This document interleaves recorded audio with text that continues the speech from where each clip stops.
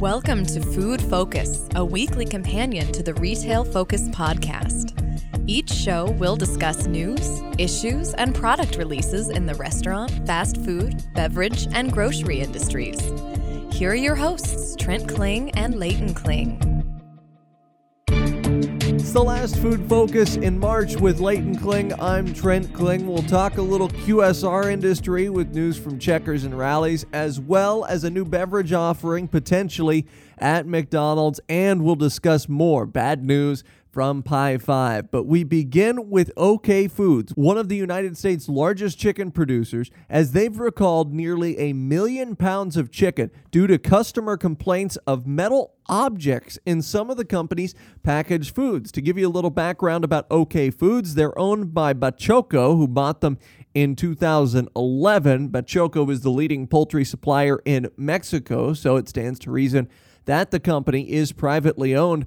OK Foods was founded in the early 1930s in the Arkansas and Oklahoma area. The company first sold livestock and poultry feed and then began to integrate its own protein business. They have operations throughout the South in states such as Arkansas, Georgia, and of course Oklahoma. OK Foods has 4 main divisions. They have an individually frozen chicken pieces division where they sell breasts, drumsticks, and thighs that are frozen. They have a seasoned division. They have a fully cooked division, prepared foods essentially, and this is the division that this recall has to do with. And then what are called deli wogs, and that division. Wogs are unseasoned, uncooked, unbreaded, frozen whole chickens, essentially what deli counters will often use at grocery stores for slices and that type of thing. Multiple different uses for the deli wogs. The company also has several QSR accounts, or quick service restaurant accounts, in the U.S. They also have military and industrial accounts as well as retail accounts. So Leighton, why don't you tell us about this recall and who it affects?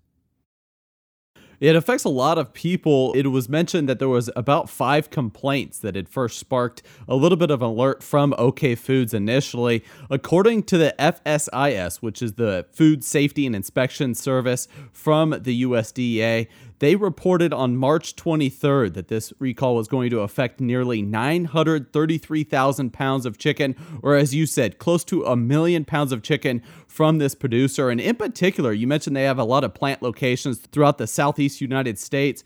This plant in particular came from Oklahoma City, Oklahoma, and it actually stemmed from a plant they may have bought just last year. So this was a plant, part of their acquisition process. This is actually the 3rd acquisition over the last several years. And so you have to wonder if they did all the proper safety protocols and really looked this plant over before acquiring it. This was the fully cooked plant, so they would be making chickens, fully cooking them. And then in this particular instance, this was their breaded chicken line. So this was for those ready-to-eat meals that you see inside retail outlets. But the complaints stemmed from extraneous materials, ended up being metal that were embedded within this cooked breaded chicken. These were portions you would typically see again in the company's ready-to-eat segment. You would see these in TV dinners and things of that nature. It seems as though the company has quickly identified the root cause of the problem, and they said, and I quote, "After an internal investigation, the firm identified the affected product and determined that the objects in all the complaints came from the metal conveyor belting." And that was also part of a USDA statement. And that was honestly one of the good bright spots from this, Trent, in that they were able to identify the issue very quickly and take care of it. Types of issues like this are very serious. We talk about metal objects or other foreign debris inside breaded chicken breast. That could be very dangerous, especially for a small child. So they identified it in a very quick fashion. These chicken items that were affected were produced between December 19th of last year and March 7th of this year. So they put a quick stop to the production there and fixed the problem, or so it appears. Some of the brand names include Chickentopia, Farmington, and Spring River Farms. A total of 20 different products are said to be affected. And there's actually a PDF where you can see the specific packages, the specific banners for which they sell these products on the USDA's recall website. But overall, Trent, you look at the effects on the larger chicken industry, you see that it probably won't affect the chicken prices if we're looking at it from a macro perspective. Of course, the number one poultry producer in the U.S. is Tyson, so they are a little bit behind them. And according to the National Chicken Council, I found this very interesting, the demand for overall chicken consumption has gone up in the recent years, this despite prices falling. So while we have an increase in supply, there is also an increase in overall demand. And to put these numbers in perspective, the per capita demand for chicken in the United States overall is about 90 pounds per year. It's gone up in the last 2 years by about 2 pounds, or so it's projected in 2017. But again, the larger effects remain to be seen, but as you can tell, the price per pound in the United States for chicken breasts have been fluctuating a little bit. That's correct. If you look at the price for boneless, skinless chicken breast, currently it's $3.19 a pound, or $3.19 per pound, and that's as of February, I should say. In February of 2015, the same price was $3.51 a pound. If you look at fresh whole chickens, those have gone down as well by 8 cents, from $1.55 a pound to $1.47 per pound. All that said, beef prices have actually fallen by a higher percentage, up to 20% with ground chuck products. Overall, as you mentioned, Leighton, you may not see too much of a macro level impact, although typically when we see recalls of any type of nature, normal supply and demand implications could mean, of course, that the price of ready-to-eat chicken products go up, since these were the products that were affected specifically by this recall. And in theory, the price of all chicken products could go up, although this is unlikely, as in this theory, they would be substitutes for the breaded, ready-to-eat variety here that has been recalled. But as you mentioned, and this is something I wanted to touch on, the company is aware of the piece of equipment these chunks of metal were coming from, and again, it affected 5 different consumers that we know of. But oftentimes, you see a couple of different recalls in the industry. One is a foreign object recall, like what we have here, where there is metal or plastic or something like that in a product. And the businesses that you worry about long-term in terms of a recall hurting their viability in the future, they oftentimes have a more difficult time pinpointing the location of where those foreign objects are shedding off from. Here, it was very clear to them that it was a conveyor belt or the metal conveyor belting, and they were able to get the problem fixed. So that's the first thing that's in OK Foods' favor, despite the fact that they had to issue a recall. The second is that there appears not to be any foodborne pathogens associated with this recall, and those are actually the type of recalls that seem to be hurting businesses a little bit more. We've talked about recalls, particularly from Bluebell ice cream, during the course of the last 2 years, and those recalls seem to be hurting those businesses far greater than an equipment-based recall or a foreign object-based recall. And I'm kind of anxious. The last recall we talked about on this show was the recall from Sierra Nevada Brewery, and I'm anxious to see how that recall affected their sales and affected their bottom line during the course of the last quarter. But here at OK Foods, as we often do, we have to give them credit for immediately pulling the plug on this chicken line, and the USDA, of course, getting that information out there to the rest of the industry leaders to let them know that, hey, there might be some ready-to-eat chicken out there that you may have to send back. Yeah, and one final aspect that we need to touch on that we really haven't when talking about recalls in the past, either it be a foodborne illness or otherwise, is the eroding of trust between the supplier here in OK Foods and the retail industry or the industrialized industry that actually use their products. You don't want this to happen multiple times because this could affect sales long term.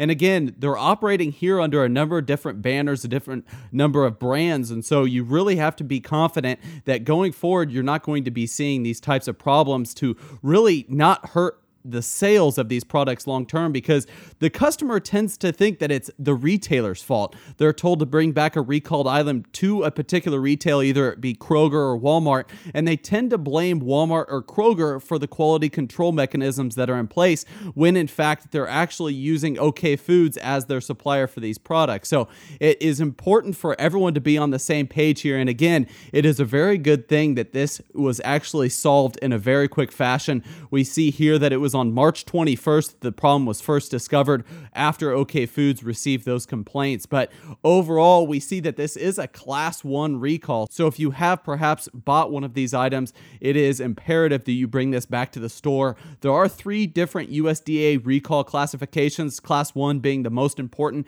Class 2 showing that there is a mediocre health hazard, a remote probability of some adverse health consequence, and then Class 3, which is a situation that really doesn't have any particular chance of an adverse health consequence of you buying or eating a particular good. But a very interesting story here, and one that is important to cover because, Trent, you mentioned the breadth of this, over 1 million pounds of chicken affected overall.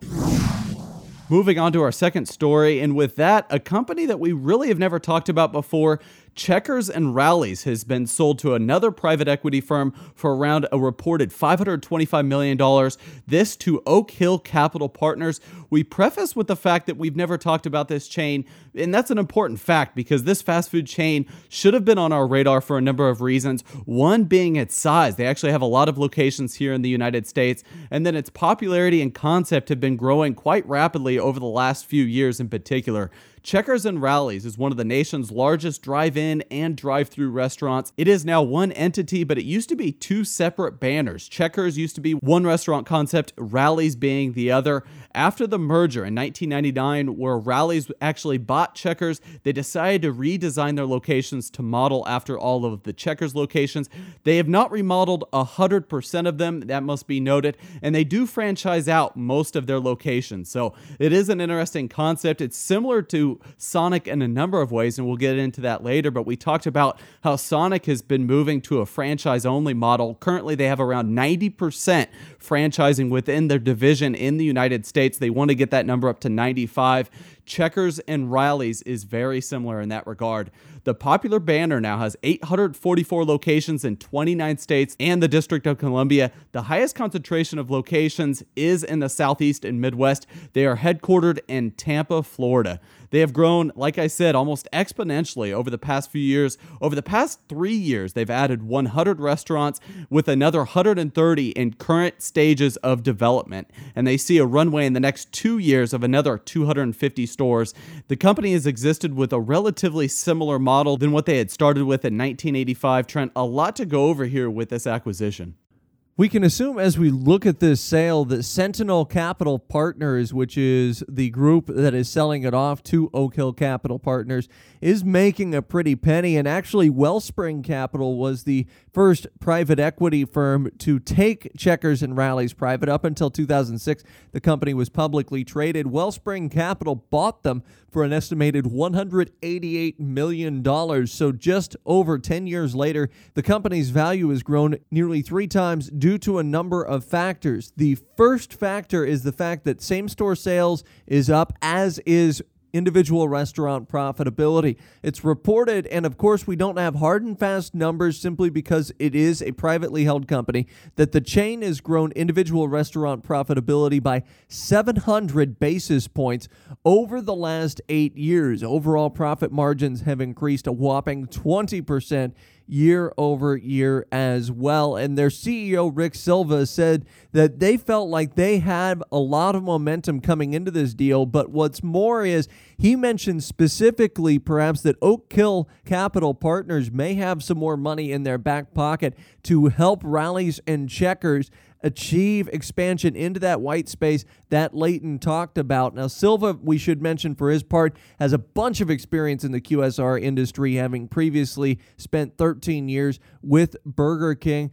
Their current CEO has been with the company now with all 3 of the different private equity owners. So if anyone is in a position to see certain benefits provided by Oak Hill, it's probably Rick Silva. And it looks as though he'll stay on board during the latest transition in hopes to continue assisting with the growth of the company. Speaking of that growth, that seems to be the primary factor here for the Oak Hill Capital Partners purchase. Similar to the growth plans of many other restaurants that we've talked about on this podcast, they're using the year 2020 as kind of a benchmark year. They're using it as a year around which to structure their strategic goals. The company rolled out a 2020 plan. Sounds kind of similar if you follow retail to the Staples 2020 plan. For Rally's and Checkers, this includes growing the number of U.S. locations to 1,200. That would represent an over 300 restaurant increase, or by percentage, a 42% store count increase in the 3-year period. And that's where Silva believes Oak Hill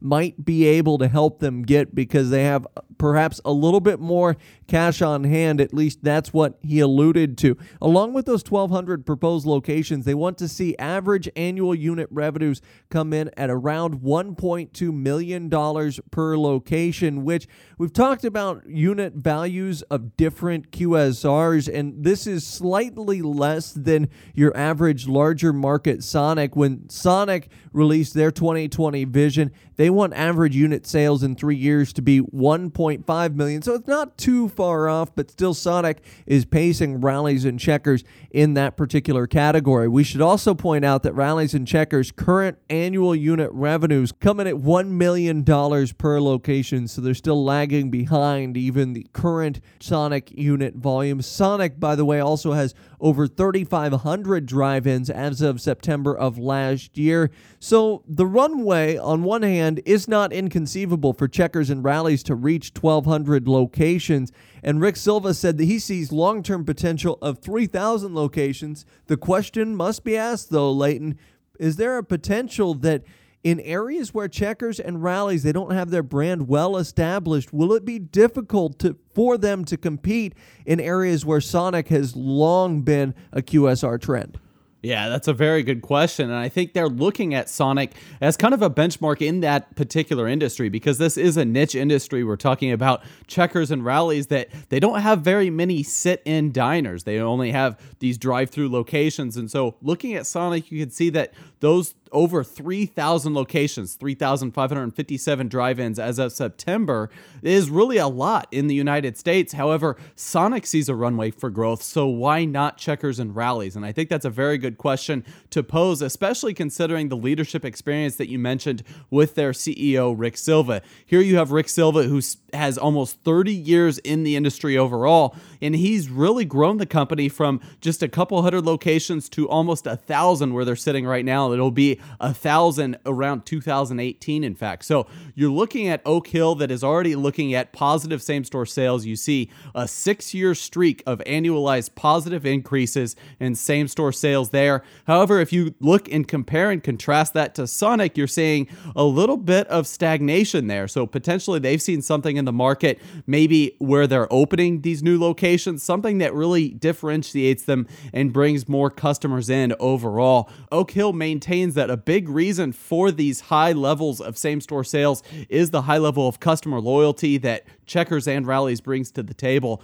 For their part, Oak Hill Capital Partners, you had mentioned that they may have a lot of cash to deal with in terms of really expanding the chains throughout the United States. And right now you see that they have $8.5 billion in assets. So that's a lot of money. Again, not all liquid money, and you can't really see their financials because it is a private equity firm. However, they said they've had over 80 transactions, successful transactions in the last 30 years. So they have a lot of experience. And I dug a little deeper, Trent. They did disclose that they have a presence in multiple core sectors, including retail, industrials, media and communications, and general services. And so two of those really stuck out to me: the retail aspect in terms of marketing, and then the media and communications in terms of relaying your message to the customer. And I think that Checkers and Rally's could really use that going forward, because obviously bringing in customers is the main part of marketing, and differentiation is important. You never want your product to be commoditized, and that's something that is the number one role for marketing agents across the country, is to be different than the others. And so perhaps they can get a leg up on Sonic if they utilize their services in their already gotten industry. So overall, it seems as though they have a little bit of a path to grow, but it is the end strategy that I'm concerned about here. We talk about private equity firms firms buying a lot of other franchises up all the time. However, with this one, you got to wonder if they are seeing some value they can unlock, obviously with the things I just mentioned, but perhaps an IPO later on could unlock some value at a higher valuation than they could get by selling to another equity firm. So I think with these two companies, you see a track record where they've been selling to private equity firms time and time again. Again, selling at a higher valuation usually comes with having an IPO. Obviously, there's more paperwork to file, and you now have to be SEC compliant and have more regular audits done on the accounting side of things. But I am curious where this franchise is going to go and if I'm going to see some in the regions I live, because this is a massive franchise, something that's really flown under the radar for you and I. I compare their growth plans to the growth plans of another southeastern United States staple in Bojangles, and listeners of the Food Focus podcast will recall that we discussed them just a few months ago as far as their growth plans. One of the unique things about Bojangles is they only wanted to expand to states adjacent to states they already held holdings in. They didn't want to jump across the country, and I wouldn't be surprised to see Checkers and Rally's kind of take the same approach to growth, because we've seen companies really be bitten by jumping across the country or trying to make ends meet in an area that might be unfamiliar with their brand. But again, Leighton, you mentioned some of Oak Hill Capital Partners' other holdings out there. And as you mentioned, it seems like they have a little bit of a foothold, at least in the marketing industry. So perhaps they can provide some synergies there with Checkers and Rally's. But I kind of agree with you in that you don't see a 6-year streak of positive comps and sales from one capital group to another without usually an IPO at the end of the rainbow. However, in order to do that, they'll likely have to keep up their streak of positive comps, which is always a difficult thing to do, especially in an increasingly competitive QSR industry to navigate, and particularly as Sonic is continually looking to expand. As you mentioned, there is one other interesting note that I wanted to bring up here. Recall that Sonic is trying out some new dine-in locations, and several of their newly open locations have a dining area in them, and you kind of wonder in the back of your mind if that's something that Checkers and Rally's might pursue more of in the future to try and keep up with the Joneses. On to our third story of the Food Focus podcast is Pie 5 is in our sights again, and once more, it's for negative news, as the company has announced plans to close 9 locations in what they call underperforming markets. To add to that, a franchisee is now suing its corporate suitors for misrepresenting the financial performance of existing restaurants in its disclosure statements. This is more bad news for Pie 5, and I can't say that we're totally surprised with the closures, considering that their same-store sales have been in the negative double-digit percentage-wise over the last several quarters. Now, Pie 5 has been expanding throughout the United States, albeit not as fast as they had originally projected and not as fast as they were doing in the earlier portion of this decade. Currently, the company has nearly 100 locations overall and around 90 in the United States, although we should note that the website for Pie 5 and their franchisees claims that they have over 450 franchise locations and 31 company markets under development right now. The company over the last week has decided to close 9 locations, although has not noted this on their parent company's investor relations page.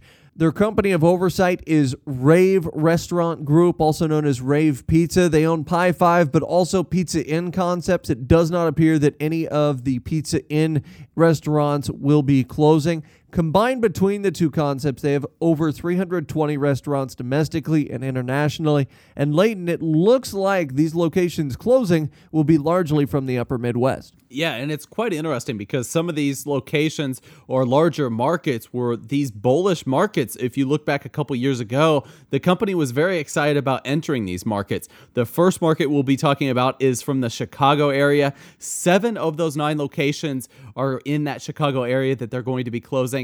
The last 2 will be from Minnesota. And so Minnesota is an area that they really hadn't talked about previously, but Chicago is definitely one that they were bullish on. They saw a lot of white space going forward in those particular markets. But in spite of not having a formal news release to its shareholders, Rave Pizza did make a statement a little bit after the news released from those closings. A spokeswoman for the company said, "We made the very difficult decision, but operationally necessary decision to focus development on other growing markets." The spokeswoman said, "It is truly in the best interest of the brand, our franchisees, shareholders, and other team members."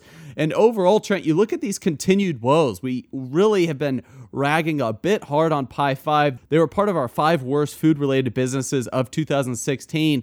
But if you look at their financials, more specifically from the second quarter fiscal 2017 that were released on February 8th, total consolidated revenue for the company, again, this includes both Pizza Inn and Pie 5 concepts, decreased 3.4% to $14.8 million.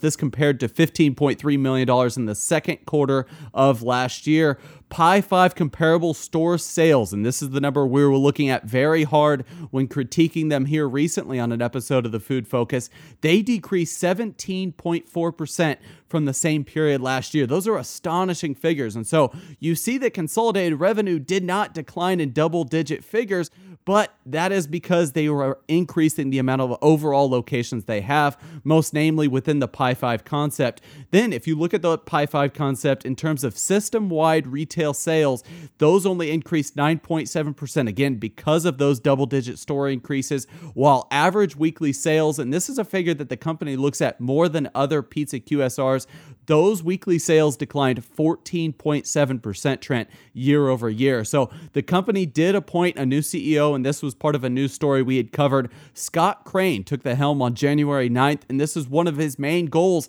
is to increase these average weekly sales through a number of different initiatives, namely marketing. He wants a better public image for the company, and the implementation of drive-thrus, either it be in new locations or already existing locations. And so we look at these closings overall, Trent, this is just one half of the story in that they're having a lot of woes this week in the news, this time with a franchisee having a lawsuit against the company.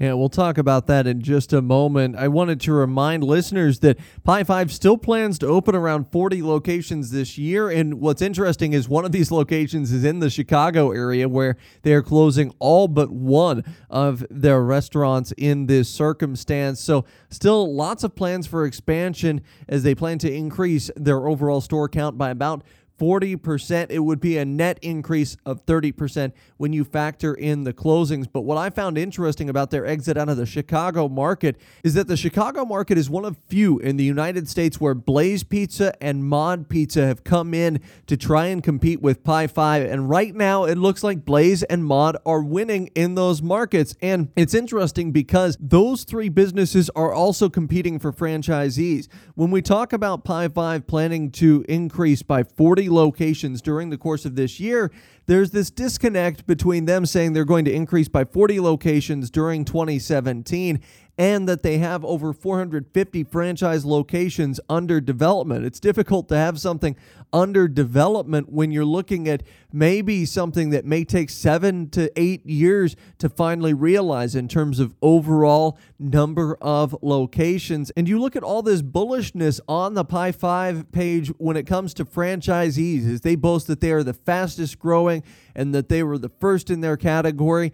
Technically, since 2011, they are the fastest growing, but currently now, as you look at the last 2 years, there are other pizza concepts that are kind of outdoing them, and that's why I think this pending lawsuit is interesting. Carl Doucette, who's a franchisee of 7 locations in Indiana, Illinois, and Iowa, is suing for fraud and breach of contract, alleging the company, meaning Rave Restaurant Group or Pie 5 more specifically, misrepresented important sales information to potential franchisees. And this is something that I remember looking on their franchisee webpage about 9 months ago and seeing that they were still very bullish on their concept despite the fact that you had double-digit same-store sales decreases. Doucette, by the way, owns 2 Chicago area locations, which again we just talked about, some of the soft spots for the company.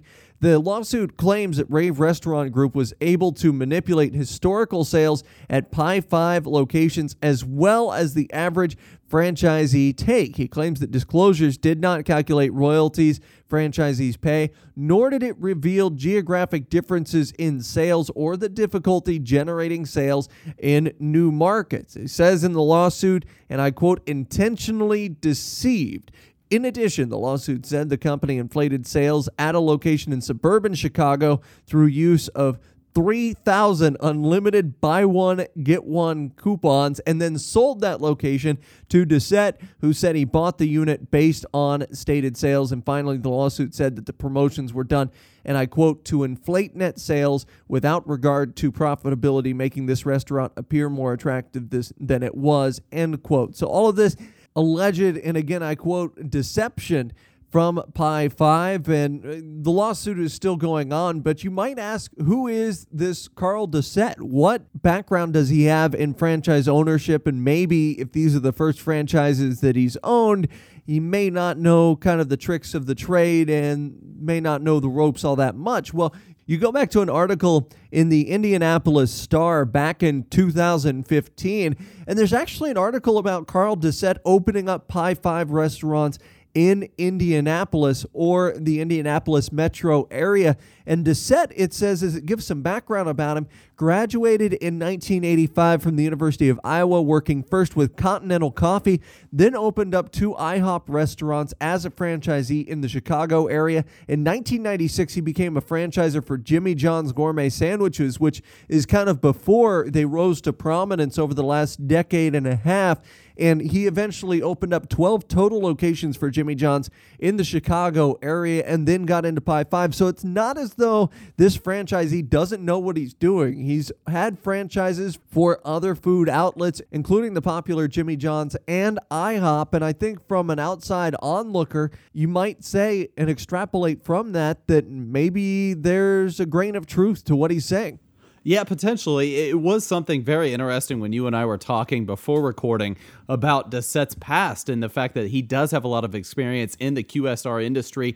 And so you look at an area like Chicago, which the company has said they have had a lot of soft sales, but you cite that there is a lot of competition within those markets. And if you look at the fact that Dissette has a long-standing track record, in fact, I looked at his LinkedIn profile and it says he is still a Jimmy John's franchisee, you really have to wonder who is to blame here. Again, these are all just allegations. It's going to have to go through the court system. But for his part, Dissette says he wants a jury trial. So he's very serious about going through with the litigation. And overall, he says that he's lost over $500,000 by closing the Rolling Meadows location there with the Pi 5. And then also right now, it says he still owns 4 franchises in Indiana and 1 in Iowa. So I'm curious to see if there's going to be any long-term impacts, Trent, because this is a person that if you sue the company overall, you're probably going to have some hardships down the line. And it shows that he is still planning on opening another location in Iowa in May. So I'm curious to see if any of this has any effect on his long-term plans to open continued Pi 5 locations. He also seeks punitive damages. Again, this is according to court documents, and payment for the attorney's fees. Obviously, the attorney fees are going to be very expensive in something like this when you're taking a corporate suitor to court. Rave Pizza has filed to have the lawsuit dismissed, which is usually the first course of action here. Initially, the company declined to comment, citing pending litigation practices. Since then, however, I found it very interesting.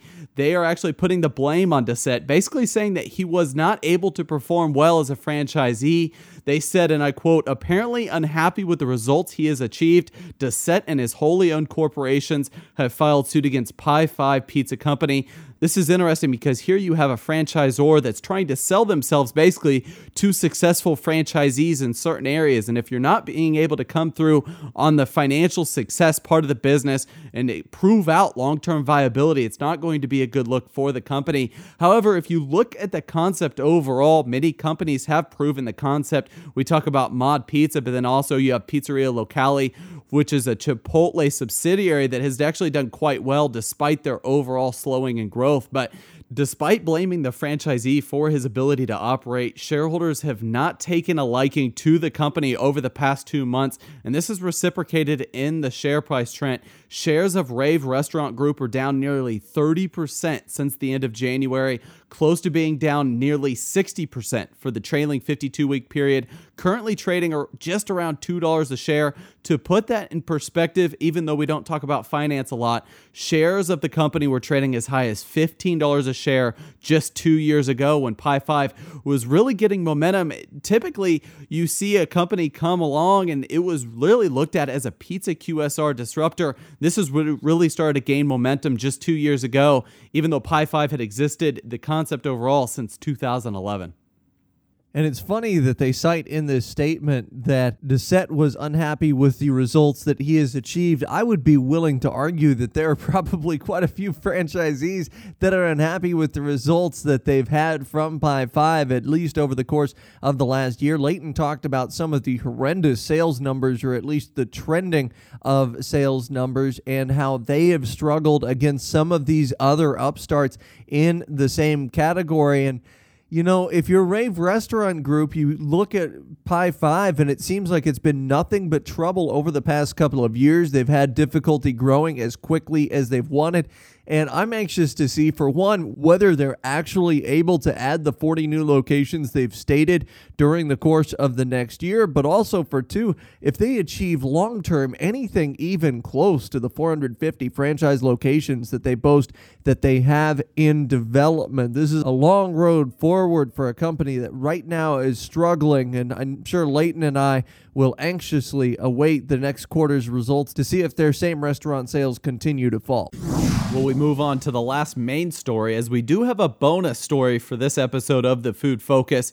The main story includes McDonald's, as they've quietly rolled out frozen Coke to its locations after testing it in September of 2016. Frozen Coke has been an offering for some time now in some international markets in Australia, New Zealand, and Thailand, among other places. It was announced in September that it would be trialed in the United States in just a select few markets. We go through the testing of this frozen Coke. Testing was actually done in Wichita, Kansas, which is interesting because it's sort of a mid-sized market with a metro population of about 450,000 people. So a fairly small market there in the Midwest. Wichita, Kansas is interesting because along with Columbus, Ohio, and Omaha, Nebraska, these locations in the Midwest are pretty traditional test markets for QSRs because of their demographic mix. So I had cited the 450,000 population density in Wichita, Kansas, but it is a very diverse mix of people. So initially, the test included Coke, Wild Cherry Fanta, and Blue Raspberry Fanta. These drinks are a traditional type of soda slush, so you can think of it as a typical carbonated drink similar to that of an Icy or a Slurpee that you might get at a 7-Eleven. This actually wasn't the first time McDonald's has tinkered with frozen beverages. They've had several limited time offerings there in the past, as some of our listeners may be aware of. They had some actual non-carbonated beverages as well, including frozen lemonade and a cherry berry chiller in the past. They saw this widespread rollout of different LTOs back in March of 2013. And now, Trent, it looks as though the company has found success because they plan on rolling this out to other franchisees and other markets inside the United States. This is an interesting circumstance because usually McDonald's is very quick through press releases or through blog posts and that type of thing to introduce a concept such as this, but it seems as though the rollout of frozen Coke has actually begun not from corporate on down, but through franchisees as it begins to spread throughout the Midwest. There's been sightings of frozen Coke at different McDonald's restaurants throughout the Midwest, but nothing on their website about a nationwide rollout.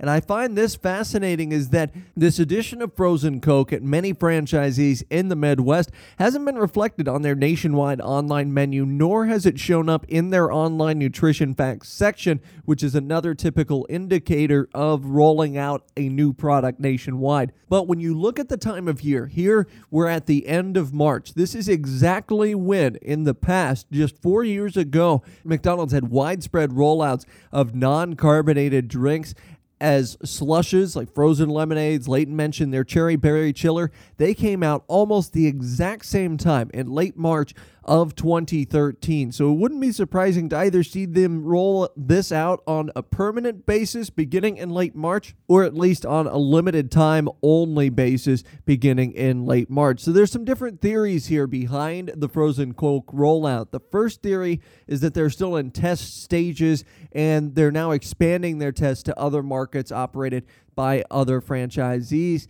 The second theory is that they're allowing franchisees to upgrade the equipment at their leisure. Remember, these machines can be expensive to purchase and operate, and McDonald's in particular has been at odds with franchisees over upgrades in the past year. As you'll probably recall, a lot of kerfuffle over All Day Breakfast 1.0 and All Day Breakfast 2.0, both in terms of staffing and obviously in terms of space in the kitchen. Many franchisees weren't happy with those changes, and so perhaps McDonald's is loath to try and push something else on franchisees for which they may have to buy equipment.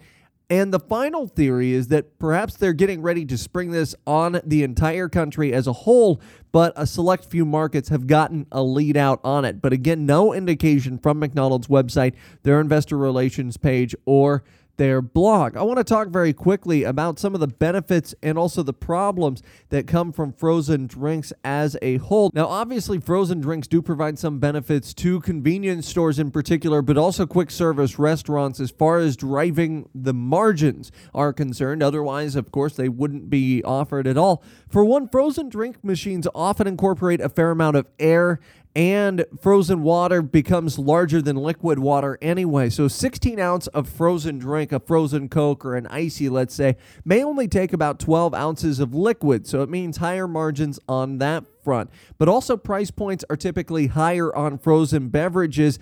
If you look at another QSR and Taco Bell, they charge at regular price around $1.99 for a 16-ounce version of their Mountain Dew freezes. So essentially the same ingredients there as fountain drinks, but they're charging nearly twice as much. So again, this means higher margins. The overarching concept there is that the markup percentage is typically much higher on frozen drinks on average. However, the negatives here, these machines do require a fair amount of electricity to run. So you do have higher utility costs, even though it just may be a slight tick up for your average McDonald's restaurant. You will have higher energy costs or utility costs in the end. Also, these machines break frequently and they require a qualified individual to repair them, which can take days or sometimes even weeks or months if you're unlucky enough.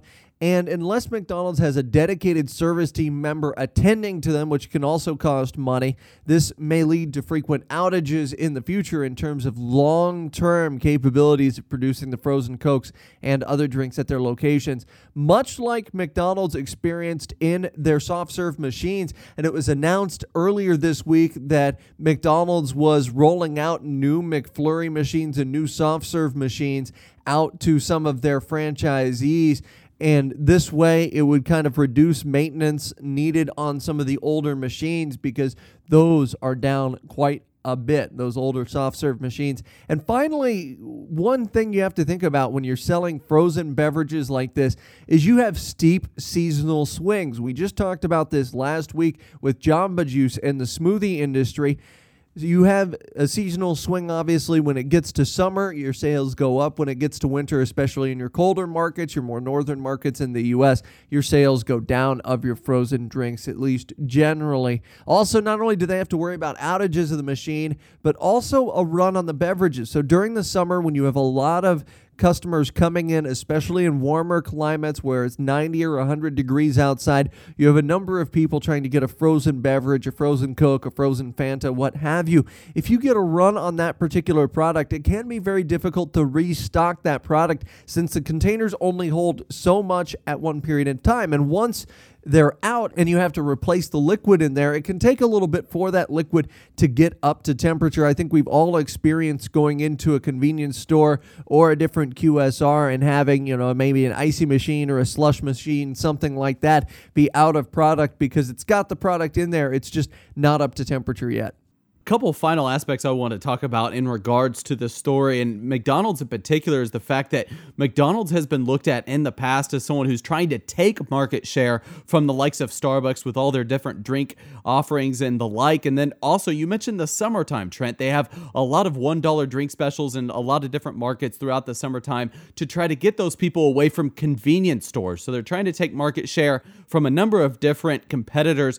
But then also, they have competitors too, Trent. So when they roll things like this out, these one-time offerings or these larger offerings like these frozen Cokes, you have to take into account that other competitors have already existed in this space. And if we go down the list, we can see that Burger King has long boasted a partnership with Icy to sell Coke Ices and also typically second or third flavors as well. They actually tried to piggyback off the success from the resurrected Surge brand with a frozen Surge back in November 2015.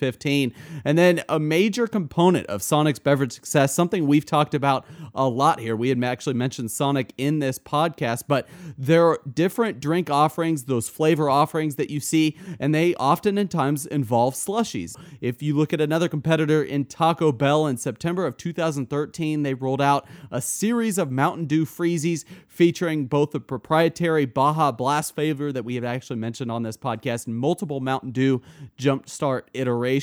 More recently, Taco Bell has actually capitalized on non-carbonated Freezies as well, with Starburst and Airhead flavors creeping into their lineup.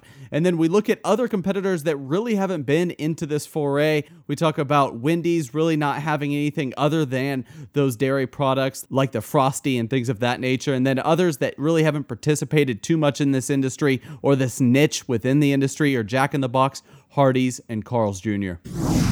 Well, we want to get to one final story on the Food Focus podcast because literally about 20 minutes after we started recording this week, news broke that Darden Restaurants had offered $700 million in cash to the private equity firms L. Catterton and Oak Investment Partners to purchase Cheddars, which is another casual dining brand that would go into their portfolio. This is a very interesting sale, and Leighton, just our brief reaction to it, honestly, $780 million seems pretty slim for a restaurant that's showcased a lot of success and the ability to expand in a short amount of time. They have 165 locations already, and they've expanded by leaps and bounds in the last decade. Yeah, if you look at the recent financials of the operator, you can see that revenue is ticking up, but albeit slightly. So you and I were in a little bit of a disagreement too, in the fact that anytime something like this happens, everyone always talks about those buzzwords, talking about synergies, economies of scale. And if you look at Darden Restaurants and how they've operated over the years, they've really simplified their processes, not only with the kitchens in the back, but then also where they're getting the products, those food inputs, the sourcing of these things. They're all going to be efficient over time, therefore reducing costs in the long run, or those average costs for these particular meals. But if you look at Cheddars, they're trying to differentiate themselves by being a scratch kitchen, by making things by hand, and typically they try to get a lot of things in preparation before they even open on a daily basis. So they do operate a little differently, and where you and I were maybe looking at things a little differently was, how are they going to operate going forward? Are they really going to be trying to unlock value? And by that I mean Darden Restaurants going to unlock value from Cheddars by implementing some of those best practices. Perhaps they could get some higher margins, squeeze those margins out of the Cheddars brand. But you had mentioned a very good point, and that is with their marketing, Trent, and that the Darden restaurant has a very large platform to work with, and Cheddars really isn't that popularized. It's not really well known in a lot of larger markets, so I think they could grow the brand, and then by doing so, grow the awareness of Cheddars overall. It's funny, you and I have been texting about this purchase pretty much since we started recording the podcast, but I think another way that I'm looking at it is in terms of average unit sales. Obviously, Darden sees something that's pretty consistent with their other restaurants in average unit sales. The last numbers that we have from Cheddars Scratch Kitchen, the average unit sales look to be about $4.2 million per location, and this is relatively consistent with what Olive Garden, let's say, has seen over the past several years. You see their average unit sales jumping around, but but usually mid 4 million range is where Olive Garden is sitting, anywhere between 4.4 million and 4.6 million on average. So it does seem to be right in their wheelhouse. And then as I was thinking about it and kind of doing some poking around, I remembered that Kelly Baltus from Darden Restaurants had served as CEO of Cheddars. Now, he is not there anymore. He's actually serving as CEO of a barbecue franchisee. Their current CEO has experience at Uno Restaurant Holdings Corporation, but not Darden Brands. Their current CEO is Ian Baines. That's his name. But interesting thing that I recall reading earlier this year, which is that Cheddars had actually bought back a number of their franchise locations. And you had to wonder, now looking back with hindsight, if that was to try and position themselves so that Darden could actually purchase the chain. Darden prefers corporate-owned restaurants or company-owned restaurants. They don't franchise a lot of their restaurants. And currently, Cheddars, I believe the mix is around 15 to 20% franchise locations to corporate-owned locations. But they did purchase back a number of their franchisees' locations, which is rare in an era we're seeing more and more across all segments of the food industry. Corporations and companies beginning to sell off some of those locations to franchisees. Cheddars did the exact opposite, and perhaps it was getting ready for this purchase. Yeah, you have some very good insight there, Trent. And I would agree they really didn't like having to franchise out too terribly much, even if they were trying to position themselves to be sold in the long run. I really compared them. The nerd in me actually looked on their franchising website about 3 to 4 years ago, and their model is very specific. You have to have an X amount of years experience within the QSR industry or the restaurant industry. They're very similar to that of Texas Roadhouse. They're very careful with who they franchise out to. It's not an operation similar to McDonald's where you really just have to have the liquidity and cash on hand in order to participate. They were very careful of who they put in charge, and the same thing went for their hiring decisions. You talk about the breadth of experience a lot of the managers at those individual locations had to have in order to run those restaurants. It was a high level. And so you look at this kind of operation, and this really suited them well in the long run, because if you're coming in and trying to procure an already functioning restaurant group, you're really wanting to look at how they do on a day-to-day basis. And I think Cheddars, for their part, was operating at a very high level. As I look back at the news release at the beginning of the year, it was Greer Companies that actually sold 44 franchises back to Cheddars Scratch Kitchen, which put the number at 139 out of the 164 restaurants for Cheddars being company or corporate owned, as compared to just 25 franchisees. So the final numbers there for our listeners. I'm excited to see some of these numbers from Cheddars if they're going to be publicly traded. We should mention also to our listeners that according to several around the deal, this is not expected to be finalized until the fourth quarter of this fiscal year. Well, we reached the final segment on the Food Focus podcast, where each Leighton and I tell you about one product that's new to the world of food that we tried over the last week, and we begin with Leighton. Well, my product is extremely boring, but it's something I've been addicted to for the entirety of my life, and that is peanut butter. This isn't just normal peanut butter, though. It is all natural. I tend to look at things that are all natural or organic. Skippy all natural peanut butter with honey. This was the creamy version. And if you look at the ingredients, Trent, this is something that is very simplistic. We're talking about peanut butter spread being the first one, and then salt, and then sugar and honey being the basic ingredients for this particular product. So there's no hydrogenated or partially hydrogenated oils that you would typically see with a conventional peanut butter. But something that caught my eye, and this ties into a story we covered a while ago, one of our first Food Focus podcasts, and the fact that Nutella is petitioning the FDA to reduce their serving size quantity from 2 tablespoons to 1 tablespoon. And if you look at the serving size quantity on this jar, Trent, it says 2 tablespoons. And part of the argument that Nutella's parent company was making was, we want to be more like peanut butter and that we are a toast spread. Well, I'll tell you what, this is the primary use for this peanut butter. I use the Dave's bread that I've covered also on this podcast to put this on. And I got to say, I use a bit more than 2 tablespoons. So I'm taking in more than the 16 grams of fat that it says it has per serving. But For that, you see that the sugar content, despite it being the 4th ingredient on its ingredient list, there's only 5 grams of sugar, so it's not that bad. If you're really looking at the sugars thinking there's maybe some negative inflammatory properties that are brought about by sugars, you're not really going to be affected by that. And then also, if you look at the cholesterol, that is 0, and then the sodium is very minimal too at 140 milligrams. So not a lot of salt or sugar despite being listed on the ingredient label. And the honey taste is there. It's not too strong, but I'll tell you, now I'm addicted to this and I can no longer go back to the conventional creamy peanut butter without honey. Well, from peanut butter to beer, and that's where I went for mine. Now, my product that I tried isn't new to the world of food, but its distribution is new, and that's really the differentiator here. And the brewing company that I want to discuss on today's podcast is Core Brewing Company out of Northwest Arkansas, actually out of Springdale, Arkansas, very close to Bentonville or the Walmart corporate headquarters. Now, up until recently, it used to be that their beer was only available in Northwest Arkansas, either through their pub locations or through stores in Northwest Arkansas. But now they're beginning distribution outside of Arkansas. And so I took it upon myself to try the Core ESB, which is one of their signature varieties. They've been brewing it for over 20 years. And although it is an ESB, I was expecting something that was a little more hop forward than what I got. Instead, I got a lot of caramel, which is not necessarily a bad thing. It was a smooth, sessionable beer, which some ESBs kind of struggle with in terms of sessionability because they tend towards the syrupy nature. They tend to be a little bit heavier.